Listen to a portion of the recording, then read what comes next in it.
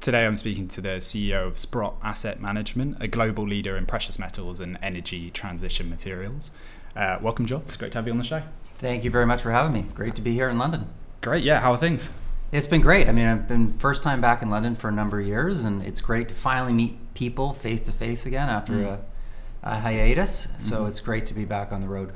Yeah, and you back in the office, back in the US? Yeah, slowly getting back. You know, we've been a little slower, I'd say, than most other big cities, but I think we're finally getting there, and I think this spring, summer, we should be back in full force.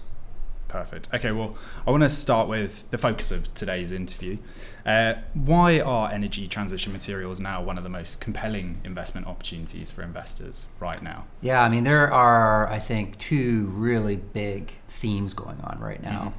A year and a half ago, when we started talking to people about this thematic, it was really what was coming out of COP26. Yep. There was finally acknowledgement that things needed to be done, things needed to be accelerated. The U.S. returning into the Paris Climate Agreement was a really big, not just symbolic, but I think a real meaningful step to show the world that there was alignment across many countries to hit net zero.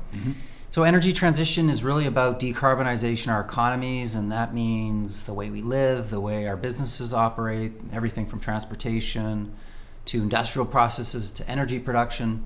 And then obviously in the last year or so, the other big wake-up call we've had has been around energy security. And talking to investors in Europe the last year, you guys really felt the brunt of this. Yeah. You know, in North America, where I live, we're very energy rich. We have lots of secure supplies of fossil fuels and other commodities, but you guys really felt the brunt of what happens to your power system when the price of something spikes because there's a shortage, and how that trickles down to the average consumer. You're someone running a energy intense business. It's quite profound, and I think that was a real wake up call for a lot of politicians to finally acknowledge that now they have a double challenge, which is energy transition at the same time trying to figure out how to secure energy.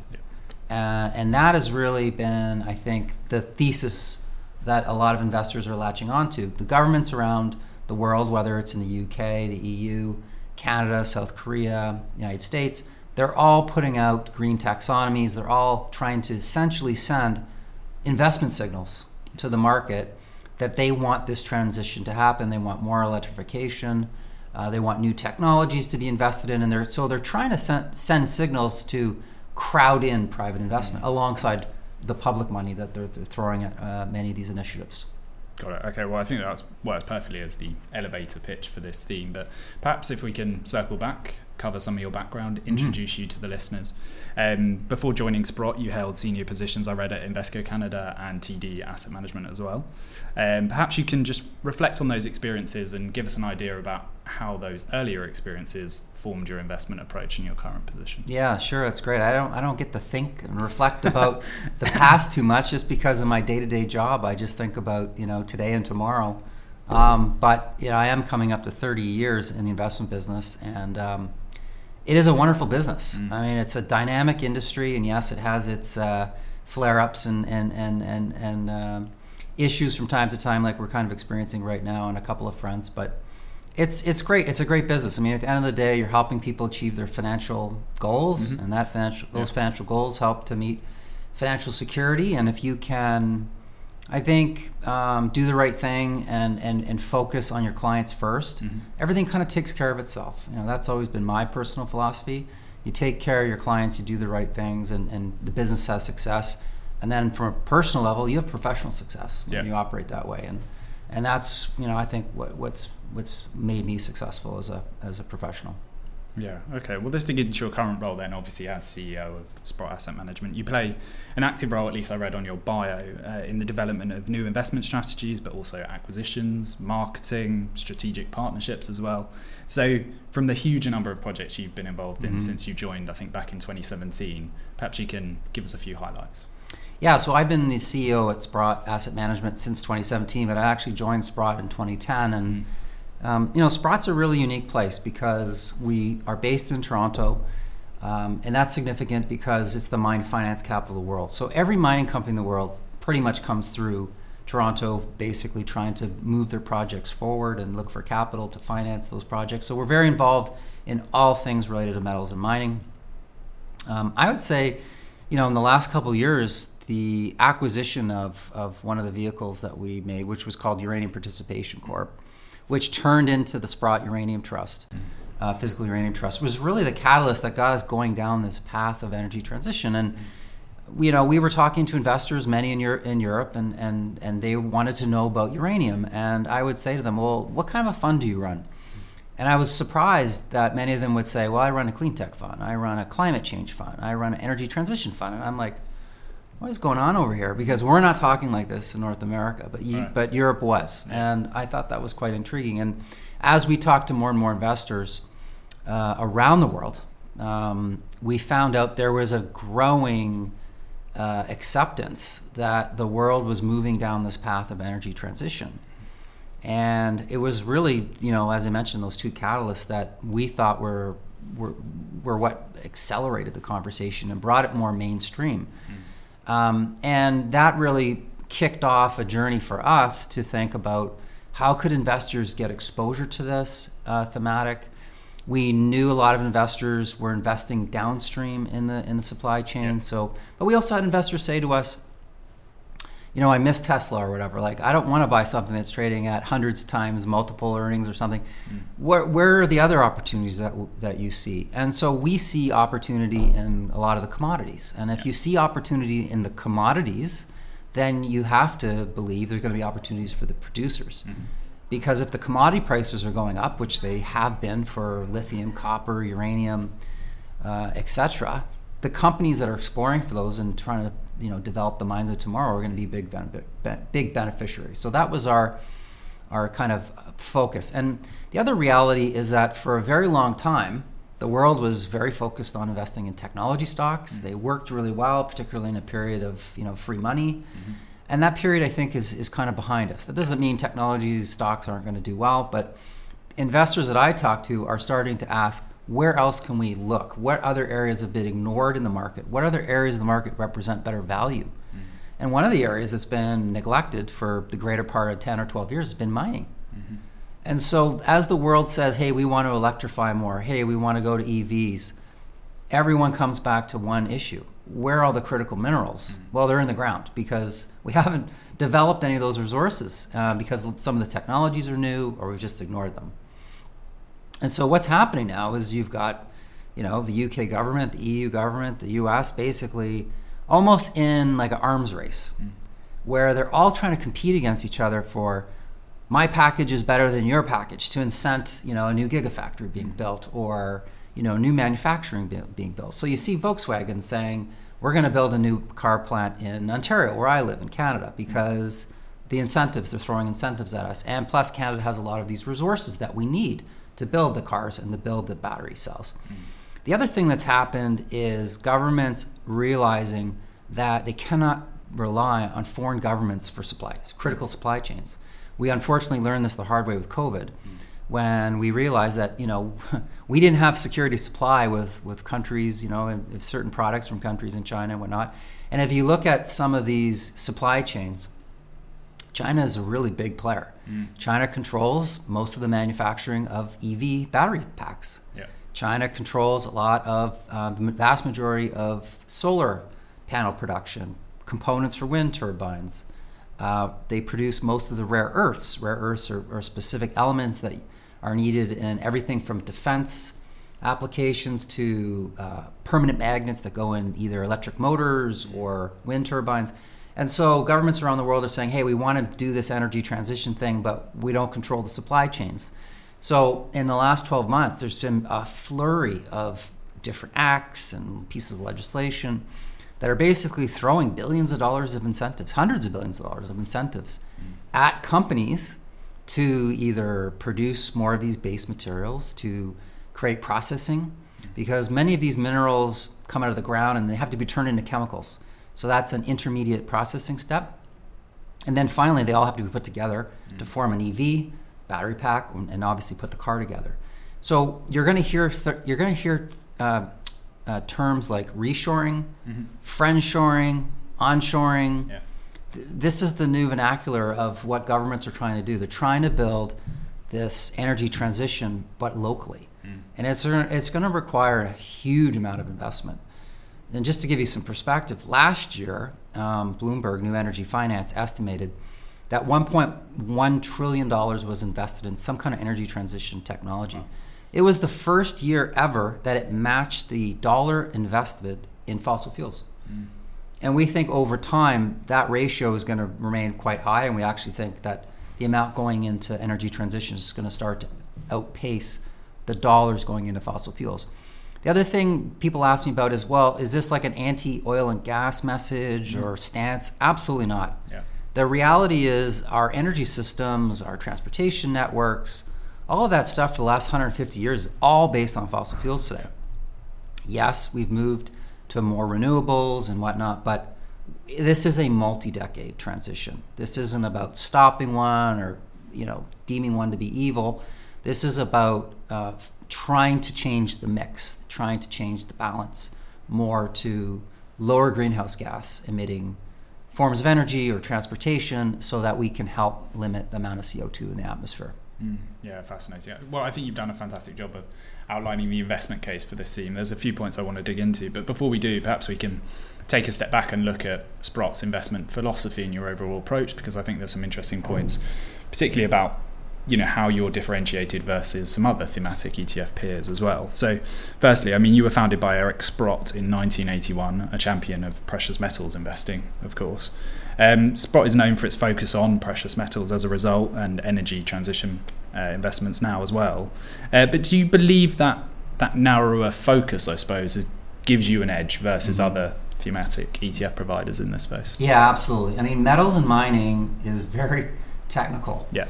I often will do presentations for institutional investors, and it's like part chemistry class, part physics class. Yeah. We're really into some technical stuff in terms of like how energy is produced and what minerals you need to store it and all this kind of stuff. And I think it's a really strong advantage that we have, that because we only do metals and mining, it gives us a lot of insight. The other thing we do is we do everything from physical commodity funds, as you mentioned, to passive strategies, to active strategies. So when we're designing our passive strategies, we're often using all the learnings and intelligence and subject matter expertise from the people doing active work in the area, as well as what we learned by actually buying and stockpiling different commodities. So I think that ecosystem that we live in is very valuable. We often will look at some competitor ETFs and have to chuckle, quite honestly, because you'll look at some like green metals ETF, and I'll look at the holdings and say, why is there a gold company with oil and gas royalties in that particular fund? That makes no sense to us whatsoever. No. But I see why that happens, because you go to an index provider and you say, can you build me this thing? And nobody really peels back the cover and say, well, what does that company really do? And that's where I think that's where we've come in with these particular ETFs. We've tried to really focus on pure play exposure. And that's been a process. It's a lot of work. And what we do is we basically try to identify companies that we think are involved in energy transition, but then actually peel back the cover and say, okay, how are they involved? And what other exposures do they provide? So people might look at our ETFs and say, well, why don't you have Vale in there? Or why don't you have Glencore in there? Why don't you have Rio Tinto in there? The reason is not because we're making a call on those companies or we think they're not world-class companies. The reality is they have most of their businesses involved in things that we don't think are critical. Are they important? Sure. But iron ore is not going to be as critical as lithium for the transition. Or a company still might have legacy exposure to coal. Well, this is, coal is the opposite of what we're trying to achieve here. So we'll exclude those companies, even though they might be really big market cap companies. So we're trying to focus on the companies that are either have revenues and or assets tied very specifically to the critical minerals that we think are going to be the biggest beneficiaries of the transition. So that's everything from, we like to think of it in 3 different stages. So how do you produce energy in a clean way? Well, you can produce solar, you can produce wind, you can have nuclear energy that we believe should be part of the sustainable approach. You can produce geothermal, hydroelectric. What are all the key minerals you need for that? Well, the 2 that really jump out at us are things like uranium and silver. Silver is a key element in solar panels. Most people have no idea, but about 10% of all the silver produced every year goes into solar panels. Oh, wow. So we focus on, what are the minerals for energy generation? Then you go to transmission. How does energy move around? Well, it moves mostly on copper. Mm-hmm. Copper lines, transmission lines, copper cabling, copper foil. So copper, we think, is going to be a big beneficiary for transmission. And then finally, energy storage. So what does that mean? That's just another way of saying batteries. Mm-hmm. So batteries obviously come in two forms, small and large. Electric vehicles are going to be the primary driver. Mm-hmm. 1 in 7 cars last year sold globally, new cars, had some kind of electric element to it, either fully electric or plug-in, which is the most we've ever seen. Yeah. That's obviously being driven by China, but countries like the US, which have been kind of slow on the adoption, are all of a sudden getting ready to throw a $7,500 credit per vehicle at new buyers. So we look at all of the minerals in those EV battery cells. What are they? Lithium is the star there. Yeah. Nickel, most people have no idea. Nickel plays a big role in batteries. Mm-hmm. Cobalt, manganese, and graphite. And then you have large-scale batteries as well with different kinds of chemistries. So that's how we kind of think about this kind of energy wheel, as we like to describe, in terms of energy production, transmission, and then the storage. Got it. Okay, well, perhaps we can go a further step back, I guess. I mean, I saw you described on your website as a contrarian investor, one with a long-term investment approach. So perhaps you can just sort of break down that second word or descriptive term. Long-term investment horizon was something that I saw plastered all over your website. And there'll be specific reasons for that, which I'm keen to hear. But how do you weigh short-term market fluctuations with that long-term perspective? Yeah, it's a really good question, because mining in general is a volatile sector. Yeah. It is volatile because commodity prices can be volatile, which we've seen over the last year. We've seen oil, go from 80 to 120 and back to 80 or 60 something. So a lot of commodities are volatile, but also the companies can be volatile. Why? Because many of them are in development stages, which means they're pre-cash flow, or they're trying to build a new mine, or they're trying to explore for a new mine. So those companies just generally are less liquid and more volatile because of their stage of development. Sure. So if you're going to be thinking about this thematic, you want to think about the big picture secular growth drivers, which we think there are many of them. But you also don't want to get whipsawed around and get kind of washed out because the sector might fall 20% in a month, which it can do. Yeah. So it's something you want to think about carefully and almost dollar cost average in. And you have to stick to your conviction. I mean, one of the things about our founder, Eric Sprott, that I was just amazed at, and I know part of it was because his name was on the door, but the amount of conviction he would have in some of his trades was just unbelievable. Like, even though he might look wrong for a long time, he eventually looked right. And when he did look right, he looked like a genius. And he would be willing, it wasn't being contrarian for the sake of being contrarian. No. It was willing to be contrarian when popular consensus was different. Yeah, hardest time to do it, I suppose. Very hard, yeah. Okay, so you've also got, I think, a reputation for innovation, constantly bringing out new innovative products, one of which we're going to go on to discuss today. But before we do that, I was keen to understand your process for identifying new markets, new products. How do you go about validating those ideas before actually listing a fund?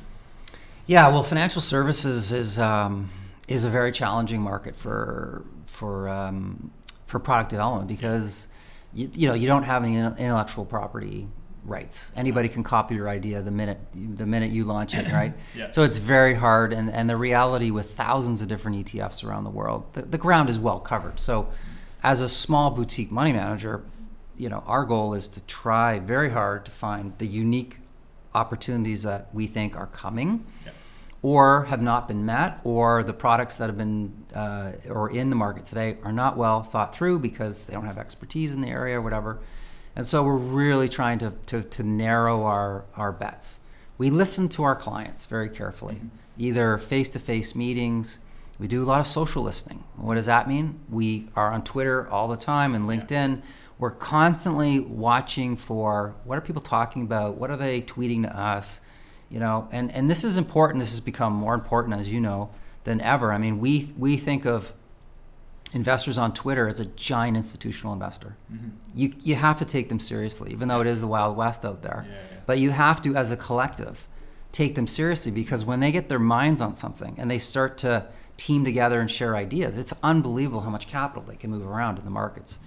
So we listen. We do a lot of social listening. And it's really just thinking about, would we put our own money in that? Does that make sense? Because often we do seed our funds with our own capital. And it's not easy to find $10 million to put into a new fund to get it off the ground. So we have to think it's right for our clients. We have to think it's right for our own capital and shareholders. And we want to stay committed to it long term. Yeah, absolutely. All right, well, let's move on to the investment case for energy transition materials. We've covered a lot of it already, but firstly, can you just outline for us what are the natural materials that are essential for this global energy transition? We've covered a few of them, but let's get the full list. Yeah, there are a lot of different minerals, and everybody defines it differently. You hear the term critical minerals, strategic minerals, future metals, future minerals. There's all kinds of terms. Every country and region has a different list. They actually have an official critical minerals list. So the EU will have one, the US Geological Survey will have one. And these are the minerals that they deem to be important for different strategic reasons or whatever. But going back to energy transition, there are a number that are critical. I think the world has really become focused on lithium. Why? Because every battery chemistry contains lithium. Doesn't matter if you have lithium phosphate iron batteries in China or lithium manganese cobalt-based batteries in the UK. Lithium is the common element everywhere. And prior to EVs, lithium was really not used for much of anything, like ceramics and some other odd uses. And all of a sudden, the world needs lithium. It's concentrated in only a few parts of the world. And it's concentrated in a few parts of the world because it all comes from volcanoes. I don't know if you knew that. It all comes from material that came out of volcanoes millions of years ago. And so you need to find parts of the Earth's crust that are really old. So where is that? Well, in the Andes. So you have the lithium triangle between Argentina, Chile, Bolivia. But you also find a lot in places like Canada and Australia in hard rock versus brines. So not everyone is blessed with endowments of lithium. So, for example, in Europe, there's not a lot of lithium here. And so everyone is racing around trying to form partnerships with, Canadian mining companies and Australian mining companies. And the U.S. government is literally loaning hundreds of millions of dollars out to lithium companies to incentivize them to build new lithium mines in Nevada, where there are lithium deposits. So lithium is a really big part of the story. The price of lithium went up exponentially the last 2 years. So it has corrected in the last couple of months, but it was the best performing commodity in the world because there was a shortage. As people were buying EVs, all of a sudden it's like, hey, where's the lithium? Well, we don't have any. And the reality is there's a timing mismatch. And what I mean by that is, let's say I'm Volkswagen and I want to build a new EV plant. It might take me 5 years to build the thing, start to finish. If I want to build a new lithium mine, it's 8 to 15 years. So, we can build all the car companies we want, but where are the raw materials to actually build the batteries? This is the issue. So there's a bit of a race going on right now. And it is, it's also created some trade friction because the U.S. is throwing out much more attractive incentives to OEMs to build capacity in the United States. And so, the European Union is scrambling around saying, okay, we'll upsize our package because we don't want everybody to go there. So lithium is a really a critical mineral. Class 1 nickel. So there's a lot of nickel in the world, but there's two kinds of nickel. There's kind of low-grade nickel, essentially, that is used primarily for making stainless steel. And then there's very high purity nickel, which comes from Canada and Finland and Madagascar. And it's used for the battery cells, high energy density. Cobalt is another key element. Most people think of cobalt and unfortunately think about some of the horrendous kind of working conditions amongst artisanal mining in the DRC.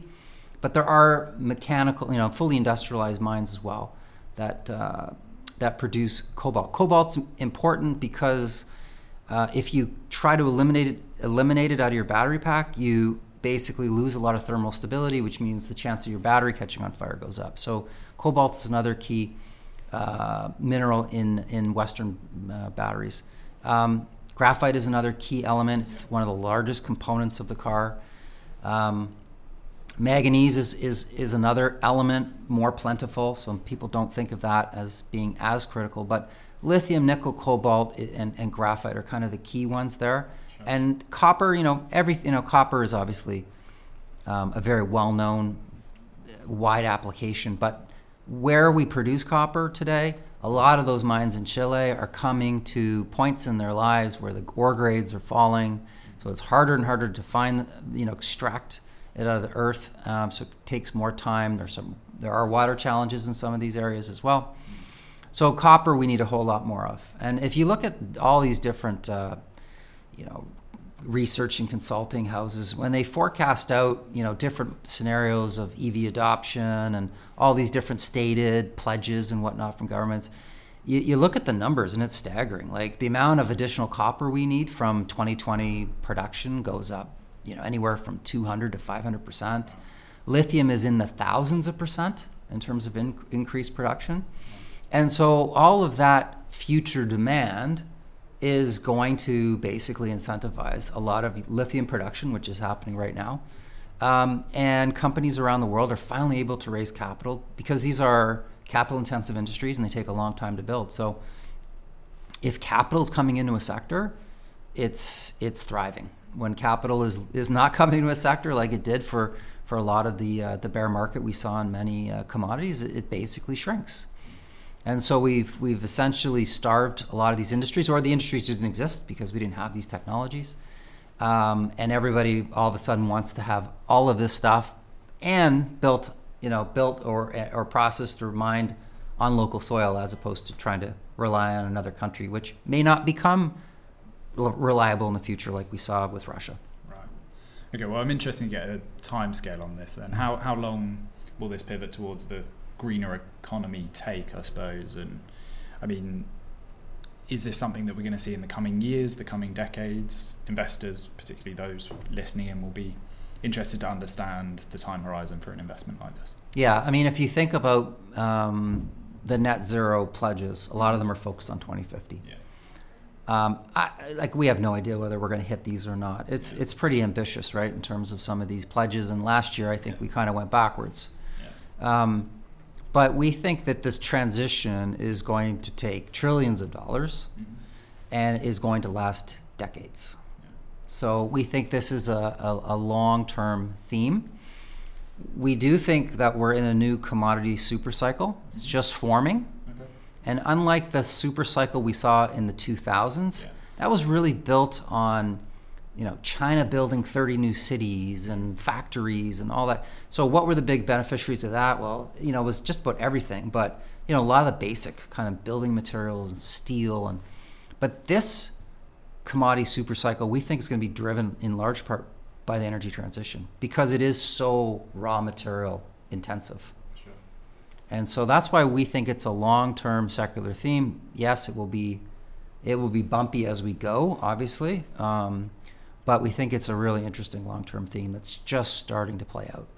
Great. All right. Perfect segue then to start talking about this ETF specifically. So it's the Sprott Energy Transition Materials ETF, ticker SETM. Firstly, I was keen to understand why the fund doesn't offer direct exposure to the minerals themselves as opposed to, obviously, stock exposure, which is what the current fund offers. Did you consider even a multi-asset solution, perhaps? Yes, we definitely did, and we love physical commodities at Sprott. So if we can put those inside of a vehicle, we're absolutely open-minded to that, and we would love to. We just don't have the vehicles today, sure.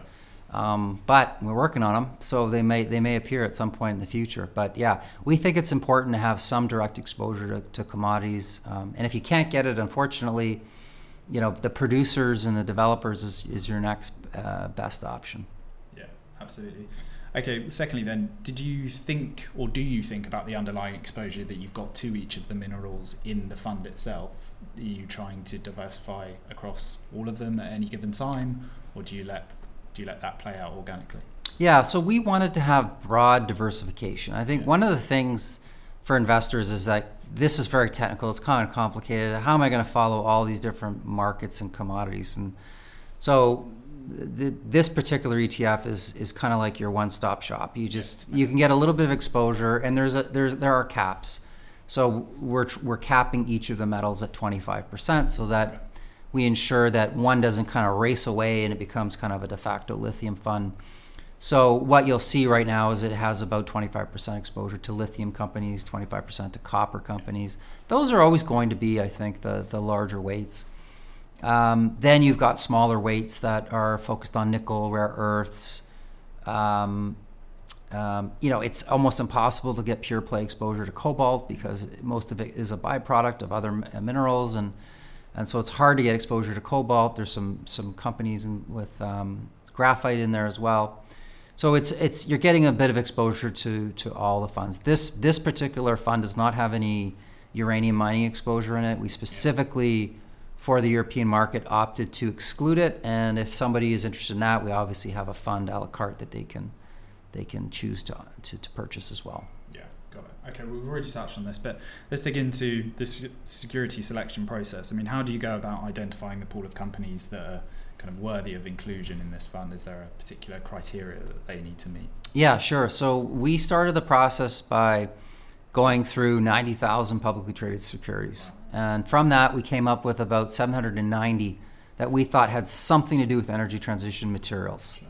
So we're only focusing on upstream companies. So upstream meaning upstream, the start of primary production. So companies basically mining these minerals or extracting these minerals.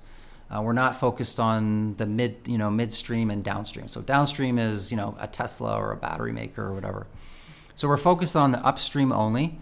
What we did is we actually went through company by company and peeked inside of its financial statements and balance sheets and said, how exactly is it exposed to this thematic? What percentage of its production is from copper, for example, or how much of it is from coal? Because with a lot of these diversified mining companies, you'll have all kinds of different metals. So, for example, if a company produced, or 50% of its revenues were from iron ore, iron ore will play some minor role in the energy transition, but not a critical role because the iron ore market is so big. So we'll exclude that company out of the mix. Or if a company has a lot of coal exposure, well, we don't want the coal companies in either, so we'll exclude those companies. So some of the really big diversified mining companies are not in our index. We're trying to focus on more of the pure play companies. And every 6 months, what we'll do is we'll go through that entire process again, because there's new IPOs coming all the time. There's spin outs. Why? Because people realize the battery metals are more attractively valued if they can spin those businesses out versus having them within diversified mining companies, just like they're spinning coal companies out. So some companies are going to spin out copper nickel, their copper nickel operations, such as Vale, we think. So as those companies become available in the index, they will come in. And obviously we have some market cap and average daily trading volume, liquidity, basic kind of ETF constraints, just so we make sure that the ETF is tradable and the APs or the authorized participants, as we call them in North America, can make markets tight in the ETF.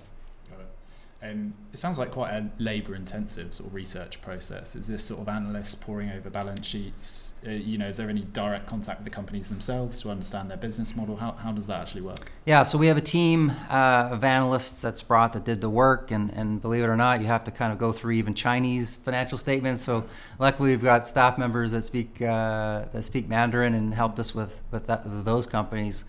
But it is a lot of work, and again, we're focused on a pure play, very thoughtful product, so we're willing to do the work twice a year. And it's very dynamic. It's constantly evolving. Like, companies are coming public all the time, and we want to make sure we're aware of them and tracking them so that we can potentially include them in the index. So rebalance twice a year? Twice a year, yeah. Was there thought to kind of rebalance more often to ensure that the exposure's kind of even more timely, or was twice a year? Yeah, we just figured that getting a snapshot of the company twice a year was enough, and we didn't want to have too much kind of trading within the fund in terms of rebalancing. most of our funds we find twice a year is enough. So you trying to capture, I guess, an all-exhaustive list of the funds that meet that criteria that you set out a moment ago, rather than trying to identify the top performing assets within the space. That's correct. Yeah, I mean, this is not a very deep universe of companies yet. Yeah. It can become a lot deeper as more and more companies come to market and move their projects along. But right now, it's really about gaining the most pure play exposure to these companies that are available to us today. And, there should be a lot more, but it will take time for them to come to market. Absolutely. I also noticed the fund's largest regional weighting was to Canada, I think at 28.1% when I read this morning. So perhaps you can let us know kind of why that is. Obviously, you talked about a lot of Canadian companies being involved in the mining space, but talk to us about the other regional weightings as well. Yeah, so Canada and Australia, I think, are very well known in terms of being tier 1 mining jurisdictions. Yeah. We have very high standards in our mining laws. We have very high sustainability and responsible mining requirements. And so I think it's not just companies developing assets in Canada, it's also management teams based in Canada that are exploring for lithium deposits in Argentina, for example. But the mining background, I think, is well known in both those jurisdictions. The U.S. obviously is another highly regarded mining jurisdiction, but the Canadian and Australians, they've got that reputation and grit for turning over rocks around the world and trying to find these deposits. So I would think over time you're going to see more U.S. listed companies. Okay. Definitely, there's been a number of mining companies listed in the U.K. as well. Yeah. So there's always been a rich tradition of mining in the UK and less so in continental Europe. Got it. Okay, well, let's talk about performance then. I think the fund is down around 19% since inception, obviously only recently listed, but perhaps you can describe the macro factors that are influencing performance most at the moment, and then we can talk about the tailwinds that are likely to bolster performance in the future. Yeah, I mean, the last, I would say, 6-7 weeks in the markets have been really brutal. Yeah. We started the new year on a really positive note. Everyone thought the Fed was pausing here and risk capital started coming back to the markets. And in the last 7 weeks, we've had kind of double hit with the Fed remaining pretty hawkish, and then cracks forming across a few banks, which unfortunately, if you're old enough and you went through 2008 and 2009, you had a few flashbacks in the last couple of weeks about banks failing and contagion and being bailed out and all that. So it's clearly hit everything. You know, I mean, there is just a lack of risk appetite right now in the markets until people get a better sense of is this a more serious issue that is going to spread through the financial system that could create more of a ripple effect and more of a hard landing in the economies, or is this contained a couple of banks that weren't, the risk management wasn't done very well. So it's hard to say, but investors right now, I'd say, are sitting on the sidelines. There are trillions of dollars sitting on the sidelines. I mean, just in U.S. money market funds alone, I think there's $5 trillion parked there right now. So money is sitting on the side. People are in a risk-off kind of mode right now, and I think it's irrespective of how good the fundamentals are with some of these industries and companies. People are just kind of taking a wait-and-see approach. Yeah, that definitely seems to be the case. But what about those macro factors that are likely to bolster performance in the future? Perhaps you can describe the perfect macro environment for a fund like this. Yeah, so I think you have you have two situations. One, you need all the noise from central bank tightening and inflation and banking stability to kind of cool down. And then you just need the commodity prices to do what they need to do, which is get to different incentive points or stay at incentive levels that make these deposits economically viable, that make their financing viable so people want to invest. Mining is, as I said, it's pretty capital intensive. Companies often need to raise hundreds of millions of dollars to build a mine that will produce nickel for the next 15 or 20 years or whatever the time frame is. So there's a big upfront cost. That's obviously can be impacted by risk appetite and interest rates. And then there's a big payback, over the life of mine. And right now, it's a challenging environment in terms of finding big amounts of capital that want to be exposed. And this is why I come back to the Inflation Reduction Act and even some of the recent legislation in the UK, where it's basically the government saying, look, we're going to put our money in too. So, we'll de-risk this. We'll de-risk these projects for you, which means we're going to support your return, your future expected returns, because we're going to loan this company the money, or we're going to give them all these tax incentives, or whatever carrots they're throwing at people these days. And I think that's important because mining is a risky sector. And if governments acknowledge, this issue and are willing to help subsidize it, it has a better chance of success. Got it. Okay, well, I want to finish the interview by looking ahead and understanding kind of what's next for Sprott Asset Management. So what other themes are interesting Sprott at the moment? Are we likely to see any new funds in the short to medium term? Or talk to us potentially about some trends that most interest you. Yeah, so I think the decarbonization, energy transition theme is not going away. Sure. So we're constantly thinking about new technologies. What other technologies do we think the world can commercialize and deploy at scale to help with the transition?